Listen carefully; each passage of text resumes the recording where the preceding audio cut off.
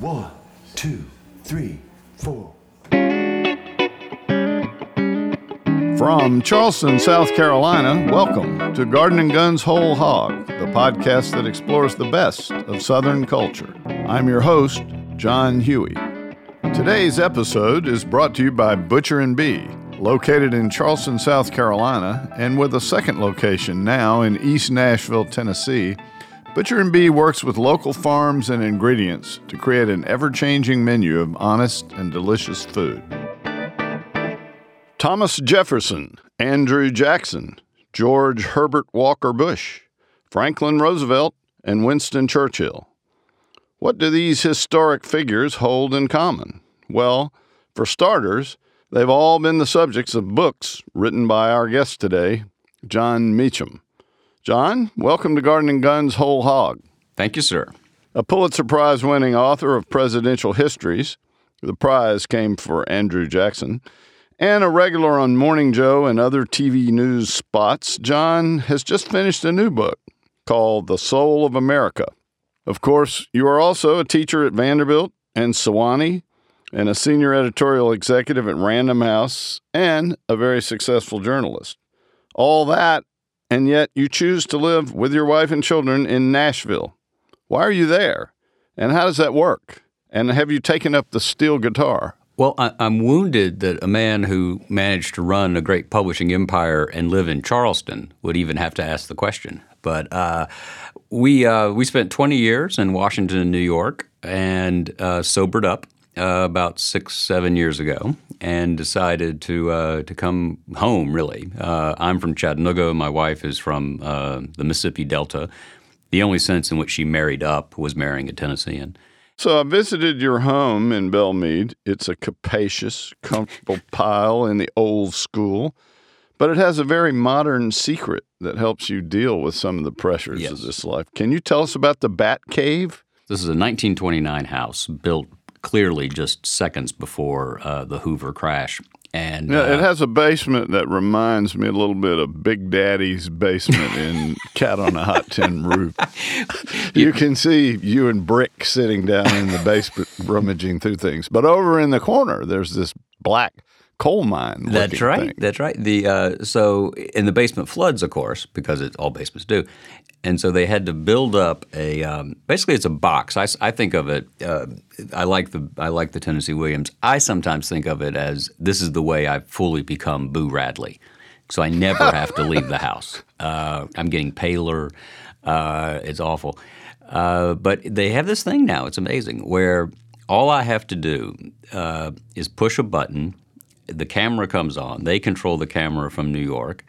They took a picture of my bookcase upstairs. They put it on a screen behind me. So I had to push a second button for that, plug the IFB, the sound, into my cell phone, and there we are, and we're off to the races. So I'm frequently asked whether I'm wearing pants. The answer is yes. But the other thing it allows me to do, and my friend Casey Hunt is after me to do this, is during commercial breaks, because it's in the basement, I'll puff on a cigar, which, of course, is illegal now, I think. But they have footage of this that they are threatening at some point to air. And I think it will make me Edward R. Murrow, so I'm okay with it. That's great. Good night and good luck. Exactly. So now you've described, we've all seen you sitting in that Tony Traditional Library, and we now know it's a completely simulated environment down in a hole in the basement. Yeah, but none of that takes away from your credentials as a true Southern man of letters. And I wonder, before we get into your books, if you could walk us through some of the books, both fiction and nonfiction, both historic and contemporary, that you think anyone aspiring to be literate in the Southern canon needs to have read. Well, the book that meant the most to me, and I reread it about 2 years ago just to test whether this is still true, and it is All the King's Men. And you'll appreciate this because it involves two of our best buddies. When I was a sophomore at Macaulay School in Chattanooga, in one summer, I read All the King's Men, and then a new book had just come out called The Wise Men by Walter Isaacson and Evan Thomas. two great Americans. So I read All the King's Men. Then I read The Wise Men, which is about the foreign policy. For the few who don't know, it's the foreign policy establishment in the middle of the 20th century. It's Averell Harriman and Bob Lovett and George Kennan and Chip Bolin and Dean Acheson. And it's wonderful narrative popular history, all about, totally devoted to the Henry Luce idea that it is men, not forces. It's human factors, not abstract forces that shape history. And those who know All the King's Men, and I suspect that's everybody who's listening, knows that's exactly what Warren's thesis was, that there is a tragic and yet perennial undertaking at the heart of politics, which is the personality of the person who accrues power unquestionably affects the exercise of that power. And so I'd finished the two books, and then I decided, and again, I'm 15, I think, and maybe because I couldn't drive, this was one of the reasons I did it. So then I read them both again. Well, and because you're like that. Yeah. So years later, I'm having my job interview for Newsweek, and I go over to have lunch with Evan, who's then the Washington bureau chief of Newsweek, and I said, we sat down. I said, I got to tell you, this is a huge honor for me because when I was in the 10th grade, I read your book twice, and Evan looked at me in that wonderful high wasp way and said, "You must have been a real loser," which had its virtue, as Dr. Kissinger would say, it had the virtue of being true. So I think Warren is key. I'm also a big fan of Warren's less well-known novels. I think A Place to Come To is really interesting. The older books. He was incredibly prolific, and it sort of discouragingly so. Throw another couple of non-Warren books on that cannon fire. I think, now this is a Tennessean's view, I think Peter Taylor, who's just been re-released in Library of America. Summons to Memphis? Summons to Memphis, and the stories. Ann Beatty just did the Library of America edition of Taylor. And all of us, maybe this says more about me than I want it to, but Taylor's protagonists are almost all conflicted upper middle class to upper class white men who are struggling with the panoply of forces in the South about race and gender and trying to find their way. And in many ways, Taylor, I think, is as important to the South as Cheever is to New England. There's a haven't heard that before. Interesting thesis. Well, he can write about. I'm not arguing. Yeah, with it. He can write about Nashville versus Chattanooga versus Sewanee versus Memphis versus St. Louis in a way that you would think it's Balzac, talking about different neighborhoods in Paris, or Dickens with different districts in London. And I don't think he's as widely read as he should be. So I think that's important. I've always tried to like Flannery O'Connor more than I have. That's because you're not from Georgia. Well, that's true, and nor am I Catholic. But I have dipped back on occasion in recent years, and some of those, Everything That Rises Must Converge is just a phenomenal story. I think the best. Now we have to get to Faulkner, of course, because that's in the statutes of a conversation like this. I have a slightly contrarian view. I think the Sartorist books, I think the Flags in the Dust, The Unvanquished, that series I find wonderful. The great novels everyone talks about, Sound and the Fury, Light in August. Absalom. Yeah, I find almost impenetrable, just as a late 20th century, early 21st century reader. But I think his story, A Rose for Emily, is one of the best stories in the language. It's just wonderful. And it ends, I won't give it away, but it ends with this, one of the best kickers, as we would say in journalism, that I've ever seen. Ms. Welty, I find I'm fascinated by her. I'm fascinated by the fact that she did those WPA photographs. Her photography is really interesting. Delta Wedding is a marvelous book. And so none of this is particularly surprising, perhaps, but Maya Angelou, I think her portrait of childhood in Arkansas and segregated Arkansas is phenomenal. That's a memoir, but it's just incredible. And this is not precisely Southern, but the Wright Baldwin canon, and also, and I just came through this, as you know, doing a lot of work on civil rights for the project I just did. Dr. King's sermons deserve to be studied as literature in a way that John Winthrop's sermon on the way over the city upon a hill, or Jonathan Edwards, or Henry Ward Beecher. Sermons aren't often treated as literature, but when you think about the significance of the ecclesiastical tradition in the South, they should be. And when you read King's sermons, and there's a lot of overlap. If you had to preach as much as he did, you'd be borrowing from yourself too. But there's a synthesis there, a literary synthesis for a Southern man educated in the North. Boston University, Crozier Theological in Pennsylvania.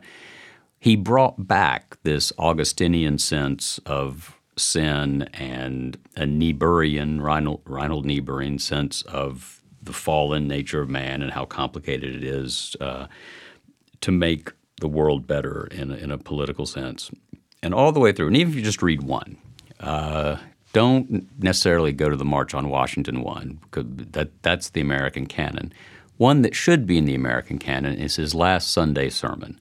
It was March 31st, 1968. He was preaching at the National Cathedral in that great Canterbury pulpit. And it had the title of a perennial sermon he gave called Remaining Awake Through a Great Revolution. But it has this remarkable sense of an American understanding of the tragedy and possibilities of history. But as always, I find that the Southern experience, the Southern manifestation of all of those forces are simply more vivid, simply more drawn more deeply than the broader national ones. And so I would recommend the King sermons. The only thing I would argue for is including something by Walker Percy, either The Moviegoer or The Last Gentleman, just because it represents that whole sort of post-planter existentialism from the Delta, New Orleans, that just isn't done like that anywhere else. And his nonfiction, too. There's a great collection, I think Jay Tolson did it, called Signposts in a Strange Land. There's a little genre, and there are only 2 entries in it, but I find it fascinating. Warren did some nonfiction on race, as you know. In 1956, he did a book called Segregation, the Inner Conflict in the South, or The Inner Conflict, Segregation in the South. It was published a couple different ways. It was started out as an assignment for Life magazine. And when he came to put it as a book, he included at the end a self-interview. And if you read 3 pages of this, that's the thing to do, because this is a conversation with a man and between a man and a man who in 1930, when he was here in Nashville at Vanderbilt, wrote a defense of Jim Crow, essentially, a defense of the slavery as a way of life, a very sentimental lost cause essay, and repudiated it as he was doing this project 25 years later. And it's just a really interesting, you're allowed to eavesdrop on an interior monologue with this remarkable man of letters. Dr. Percy did the same thing in a couple of self-interviews that are included in that Signpost collection. And if you ever want to have the capacity to have the chance, again, to eavesdrop on their conscience, I think that's a good place to go. He also has an essay, I think, in that same book on the joy of drinking cheap bourbon. Yeah, that's exactly right. We'll have more of our interview with Jon Meacham, including a discussion of his work as a presidential biographer and his new book, The Soul of America. But first, a word about our generous sponsor who makes this magic possible.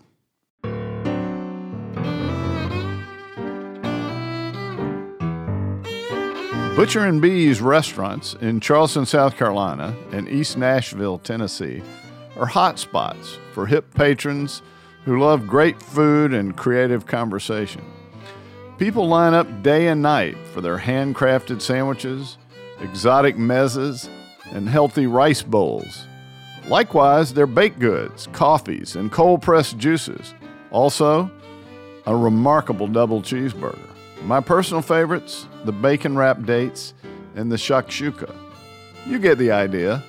Everything is made with fresh, locally sourced seasonal ingredients, and I can personally attest that it's all really tasty, even stuff you might not normally order. So when you find yourself looking to dine in either of these popular southern cities, be sure to stop by Butcher and Bee for lunch and dinner, and be sure to thank them for their sponsorship of Garden & Guns Whole Hog. And now, back to our show. So when you go to take on one of these books that you do, it's a big commitment, and it involves a huge chunk of your life. It means spending years with a person, often dead. How do you choose these subjects? I mean, in the case of Jefferson, for example, it seemed like such well-plowed ground, but yet you managed to find new earth. And is it true that you slept in Monticello to see the sunrise as Jefferson would have? I did. My test on these things is, and the Bush book is separate, and we can talk about that. But on Jackson, on Jefferson, on Roosevelt and Churchill, which is kind of a dual biography, the ground I tried to find thematically was there a place in the popular conversation where this person was either misunderstood or, as George W. Bush would say, misunderestimated, and could, was there room to rectify that?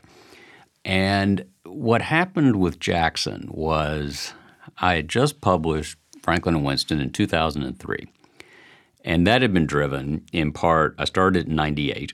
And part of it, and you'll appreciate this in particular, and I think you would know this in your bones as well. Part of the reason I wanted to do it is that Churchill and Roosevelt, both of whom were heroes of mine, just from the Jim Burns books about FDR and from the Manchester books about Churchill and from the Churchill books about Churchill, which meant they had their effect, and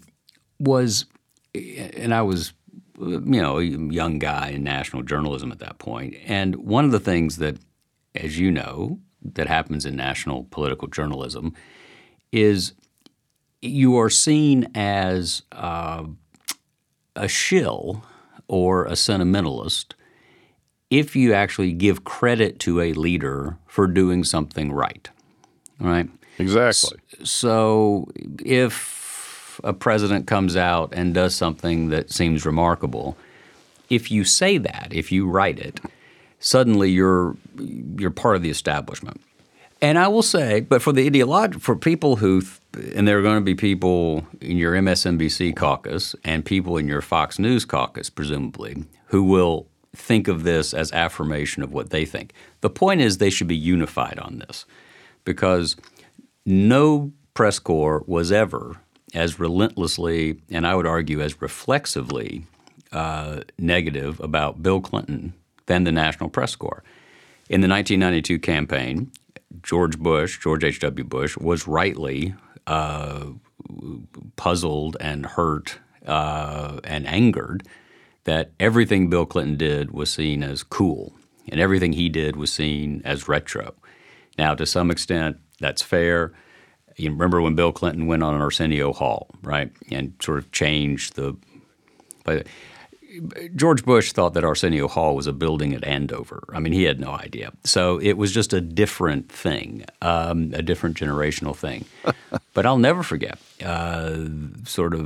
I came in that story a couple years later. But it was very clear that there had been implicit, if not explicit, conversations about, look, this is a generational shift. I know that the boomer journalists, by and large, very much want their guy to do well, but we have to be as tough on him as we were on Bush, as we were on Reagan, as we were on Carter, as we were on Ford, as we were on Nixon. And so suddenly you get into this reflexively adversarial. Yeah, I think people forget that, for example, Maureen Dowd, the New York Times columnist, won her Pulitzer Prize for basically scraping the hide off of Bill Clinton over and over and over. She did not win it for attacking Republicans or conservatives. And here you are, the former editor of Newsweek, and you take on a large life conservative Republican George Herbert Walker Bush, really dive in there, write a magnificent authoritative book, and find a good deal of greatness. How did that happen?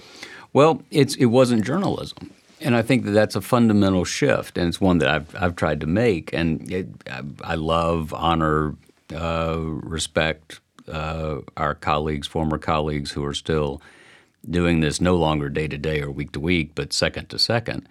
But there is a difference. As Phil Gramm is credited with saying, journalism's the first rough draft of history, so history therefore gets at least a shot at the second draft.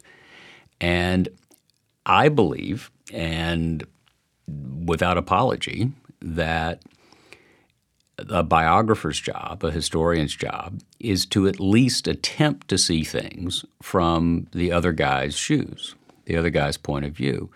And on the Bush Project, for instance, I was lucky enough because I had 4,000 pages or so of transcripts and tapes of how George Bush saw the presidency in his presidential diary. And you can get seduced, you can go too soft, and I'm sure people say that about this. But I think you got to follow the evidence where it leads you. And one of the things that makes this complicated and at least makes closing these books and honing these arguments tricky is you are, particularly if you're writing about Bush, and I'll come back to old Jefferson in a second, but if you're writing about George Bush, you're writing into a climate where most of the folks we know either covered him, all of them lived through it, and there are some tableau, right, that are just ingrained in the mind. So George Bush and the supermarket scanner. George Bush was out of touch in 92. George Bush and the furlough issue in 1988.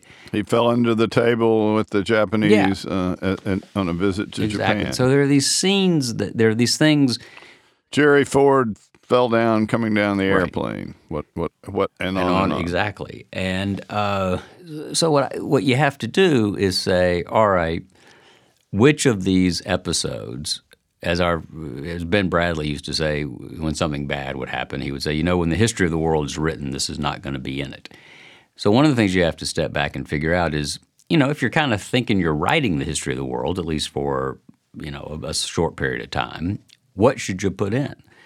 And everybody has an opinion, and everybody thinks, that X or Y was the most important thing, but maybe it wasn't. And the great example of this, the QED, if you will, is when Harry Truman left Washington in January of 1953, I think he had a 20% approval rating. It might have been 19. There were a bunch of scandals, none of which I can remember the details of, and none of which had anything to do with, say, the creation of NATO or the doctrine of containment or the building – desegregating the armed forces. Executive orders on civil rights. On June 29th, 1947, when he became the first American president to address the NAACP, there's a picture of him standing basically where King would be standing in 1963, addressing the NAACP. Now, did he have complicated motives? Were African-American voters becoming more important in urban areas and he needed them? Absolutely. Find me a politician who didn't have that calculation, and I'll find you somebody who wasn't successful in politics. But Truman's legacy is one that, my God, we would go bananas if we could recreate, if we could find for our own time. And how long did it take? It took 20 years. He lived for 22 years in retirement in independence. One of the things that helped his rehabilitation historically was Merle Miller, remember, did plain speaking, did an oral history of him. And it was basically just Truman talking. And one of the good things about that is it was published into an era a moment where everybody was upset about Johnson and his candor about Vietnam, or lack thereof, and then rolled right into Nixon. And Harry Truman was very lucky in that he had bought early on anti-Nixon sentiment. Never liked him. And so he had all these quotations from way back about Tricky Dick. What else happens in that period? So the book is published. James Whitmore, remember this? Goes on, does a national one-man show called Give 'em Hell, Harry. And you have James Whitmore just basically presenting to an audience buffeted by Vietnam, buffeted by the Nixon administration. Suddenly, here's this truth teller who wanted to take responsibility, who wanted to be blunt. And now Truman, if we were to redo Mount Rushmore, it would really surprise me if he would not be in the last 2 or 3 to get back up there. So the point is, all of this takes a long time. My friend Michael Beschloss says it takes 25 to 30, even 50 years sometimes to assess a president in full historical context. I jumped on the Bush book because if you do what I do for a living, you don't get a living president with a diary, his wife with her diary, a son who was president, all of whom are willing to talk while they're still, firing on all pistons. I started interviewing President Bush for this right after his son left office. And so we had about 5 years or so of very intensive interviews. And again, the diary was absolutely essential. And no man ever comes out second best in their diary or their own anecdotes. But it's really hard, if you're doing this 2, 3, 4 times a week within the maelstrom of the presidency, it's really hard to keep spinning, right? And so there's a lot of candor there, and there's a lot of it's as close as I'll ever get to being president because you have these audio tapes, and It's never too late. I'm afraid it probably is. But he has this he's always exhausted. Or he's pretty chipper because he either does it late at night when he's whipped, or he used to get up at 5, walk Millie and Ranger, 2 other English Springers, walk them around, go. He loved this little office off the Oval Office, and he would go there. And here's what he would do. Here's a sign and we'll leave it implicit for who you might compare this to. When George Bush went to the Oval Office every morning, he went early. Got there about 6. George Bush was always one of the most caffeinated men pre-Starbucks that you can possibly imagine. He would have the papers. He'd have the White House news summary. He would sit down, and inevitably somebody would be in trouble, right? Some aide had wandered into something. The papers had done something to him. So he spends about 10 minutes picking up the phone and saying to the secretary of this or the chief of staff of that, "Don't worry about it," and hanging up, just bucking up people so they wouldn't spend their day. He knew their day was being destroyed by the Washington Post, and he wanted to say, "I'm the leader of the free world. I think you're doing a great job. Keep moving." If you understand and have any sense of the ambient power of calls coming from the Oval Office suite to people outside, down the line, that was like Christmas every day when that phone rang. And he believed that ultimately it was in his interest, it was in the country's interest, that his staff faced the day with energy and a willingness and an eagerness to fix things, as opposed to worrying about whether the president was sitting over there going, "You know what, I think Ann Devroy was right. He's a son of a bitch," or whatever it was. Mm-hmm. So that was the kind of guy that I got to know, and the book I wrote, and we'll see how it stands up. But you're now writing a book about today, not about anyone in particular, but about the climate of that we live in today. In this new book that you have coming out in May, The Soul of America, The Battle for Our Better Angels, you're basically telling us, as I read it, hey, there have been numerous times in our history where things seemed as they do now, discordant, divided, and here's how they played out. And it's just a fascinating exercise to put that historical perspective on it. Tell us about how you came up with the idea, how you executed it, and what you're thinking about it now. It started with a woman you hired or appointed, I think, Nancy Gibbs, then the editor-in-chief of Time. It was the weekend after the terrible events in Charlottesville in August of 17. And she called me on a Sunday afternoon and said, do you have anything to say about what's going on? And I said, give me a minute. And I sort of puzzled it out. And I thought, basically, to go back to Faulkner was right. The past is never dead. It isn't even past. And if you can start in the 1790s if you want, with Alien and Sedition Acts. That was a case where, see if this sounds familiar, for instance. Adams's Federalist administration decides it's not enough to beat the Jefferson Republicans in the election. They want to destroy the opposition altogether. So they passed 2 pieces of federal legislation to deport people and to shut down opposition presses. It has a ring. Right? All right, I think that's fake news. I'm going to end it.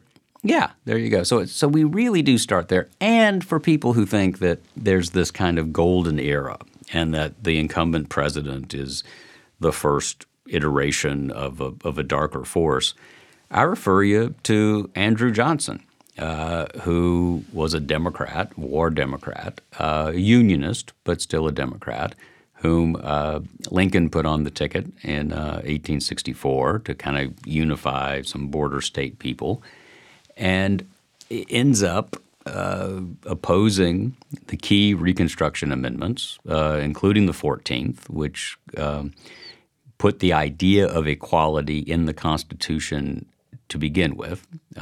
Equality, remember, is a Declaration of Independence idea. It's not a constitutional idea until the 14th Amendment. And it makes the federal government the guarantor and protector of rights that tend to have to do with equality. Johnson didn't want that. He believed in really believed in returning to a kind of a status quo ante in the South, and runs afoul, obviously, of the Republicans in Congress, gets impeached, does not get convicted. But if you read his state papers, Eric Foner, the great historian of Reconstruction, points out that there's one of his annual messages is arguably the most racist presidential document in history. So you had an unstable president from kind of outside the establishment. He'd been governor of Tennessee twice, but he had a weakness for that cheap scotch we talked about. He was sort of proud of his lack of formal education. He gave erratic speeches blaming everyone else. Again, if you hear any echoes, write Huey. So we had that terrible moment. But then we have Grant, and Grant cracks down on the Klan, doesn't crack down on it and keep going on preventing the disenfranchisement of black Americans after the 15th Amendment comes out, but calls the 15th Amendment, which guarantees African-American men the right to vote, the most important such proclamation to have come out of this Congress since the founding of the Republic. Then in 1876, 1877, with the Hayes-Tilden debacle, the reason Rutherford B. Hayes was able to become president is he struck a bargain agreeing to remove the federal troops from Florida, South Carolina, one other, Louisiana, I think. And that basically inaugurates a 30 to 40-year period. You can argue it takes it all the way to 1965 in some ways, of a new kind of American apartheid. And there are brighter moments. TR tries to do some things, invites Booker T. Washington to dinner, and the South goes crazy. When John McCain conceded to Barack Obama in 2008, he talks about that dinner. It was October 1901, just after TR has become president. TR invites Washington to the White House. It's a great symbolic moment that perhaps we will ultimately have a kind of pluralistic, more accepting society. Don't want to read too much into it, so don't write me about that. I understand that this was a long and bloody and tragic process. But you do have presidents at given moments who, despite the constraints of their time and despite their own retrograde, in our view, commonplace in their view, views on race and gender and immigration, you do have them listening to those better angels. And that's the story of the country, I think. But these cycles run, and you end up in the 20th century, and all of a sudden you're in the 1920s, and there's big immigrant scares, and Woodrow Wilson, and some laws that maybe people have forgotten about. Wilson resegregated the federal government. If you worked in the post office and you were an African American, you ate in one lunchroom and the whites ate in another one. He was a Southerner by birth, complicated views on race, but he was not a hero on this. Huge resurgence in the Klan, blocking of immigrants from a lot of countries, particularly Jews, right? Yep. And out of fear of the Bolshevik Revolution coming here. Red Scare, there were terrible suppression of dissent. Locked up Eugene V. Debs, the socialist, in prison, convicted him in federal court because he spoke against World War I. A guy whose name is lost to history, but A. Mitchell Palmer, who, I don't know, makes Jeff Sessions look like Robert Kennedy. He was an attorney general who was his job, his task, his mission was to lock up people that he thought were anarchists, often without due process. But here's the good thing. Two good things happen. And this is part of my point, is that the American soul, the reason I focused on the soul is people sometimes say, oh, we're fighting for the soul of the country.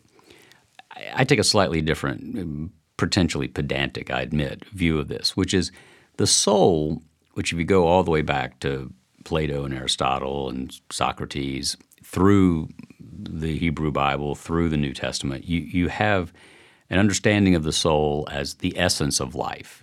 The word itself means breath. To my mind, the point of the soul is not that it is the good thing and that therefore there are forces that are trying to contain that or change it, but that if we're being honest, the American soul has two different contending forces, and it's light versus dark, and it's selfishness versus greed, it's hope versus fear. And the question is, which side wins in a given era to then create a political era, political reality of which we approve or of which we are now, at worst, ashamed. And this is, to my mind, again, the soul had its best moments in the 1930s when Franklin Roosevelt, one of the great apostles of hope in American life, was confronting a situation long before the Second World War where he thought that the two most dangerous men in America were Huey Long and Douglas MacArthur, because Long could have led a populist revolt from the left and MacArthur from the right. The night of FDR's inauguration, March 4th, 1933, an aide comes to him, an advisor, brain truster, comes to him and says, you know, Mr. President, if you succeed, you will be the greatest president. If you fail, you will be the worst. And FDR looked at him and said, if I fail, I'll be the last. So that was how he saw what was unfolding. I thought that your emphasis on the themes of hope and fear stuck with me all through the book. We get to McCarthyism, an era that lasted longer than I had recalled it. But then again, I was only like 4 years old at the time. Yeah. The run of fear there lasted a long time. But you made an interesting point about how McCarthyism finally came to an end. And it wasn't, in your view, really the dramatic moment where Welch says, sir, have you at long last no decency? That was emblematic of it, but you make the case that the American people just get fatigued with one character eventually, right? And that is perhaps the most hope-filled point. And that's wonderfully, thank you for mentioning it, that's wonderfully not really me. It's my finding in a book that's largely unread now, and may have been unread at the time. Roy Cohn did a book about McCarthy in 1968, and it was a reflection on his work for the Committee on Investigations. And his analysis is that ultimately the American people just got tired of the show. And in that, Cohn inadvertently agreed with something FDR had said, which is that there is something in a human nature that cannot continually be keyed to the highest note in the scale. And my view is if we get out of the current madness, it's going to be not least because the dominant figure overplayed his hand. And that's what happened to McCarthy. McCarthy had 4 years. It was 4 years from the speech in Wheeling, that was Lincoln's birthday in 50. Very quickly after that, Margaret Chase Smith, a woman who's not really remembered much, but a senator from Maine, she gave an early speech called the Declaration of Conscience, in which she laid out everything that was going to be wrong with McCarthy. She was early on. It was absolutely right. You have to have the right to criticize. It's American to disagree. You cannot question people's motives. And she got all of 8 senators to join her.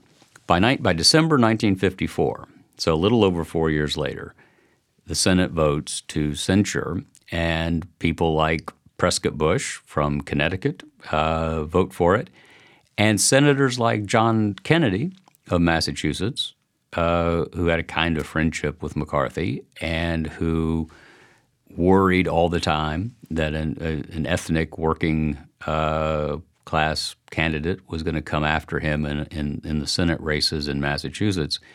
He stayed in the hospital. He was quite sick, but he didn't do something that you did in those days, which is he didn't pair his vote. Find somebody who was going to vote for McCarthy and then say, well, neither one of us will vote. He avoided all of that. And again, my friend Michael Beschloss writes in his book Presidential Courage that there were those who believed that Profiles in Courage, which was published in 56, 57, was to some extent Kennedy's attempt to quell liberal criticism in the liberal wing of the Democratic Party as Kennedy moved toward a more national role. It was a way of saying, I understand courage, even if I didn't display it in that moment. Jon Meacham, I can't thank you enough for joining us on Garden Gun's Whole Hog. It's probably time for you to get back to the cave in the basement. Thanks again for joining us. Thank you, John.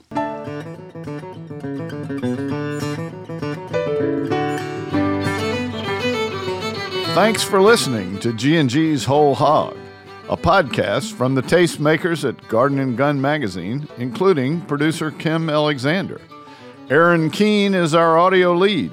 Bruce Roberts is our engineer, and Susan Davis is our executive producer. Original music produced and mixed by Aaron Keene at Stony Hill Sound in Chapel Hill, North Carolina. You can find us at gardenandgun.com and on Facebook and Twitter. Subscribe to us on iTunes or wherever you like to get your podcasts. And if you like what you hear, go ahead, give us that 5-star review. And remember, if you're looking for a truly special dining experience in either Charleston or East Nashville, you can't go wrong with Butcher & Bee. Tell them we sent you. I'm your host, John Huey, and that's The Whole Hog.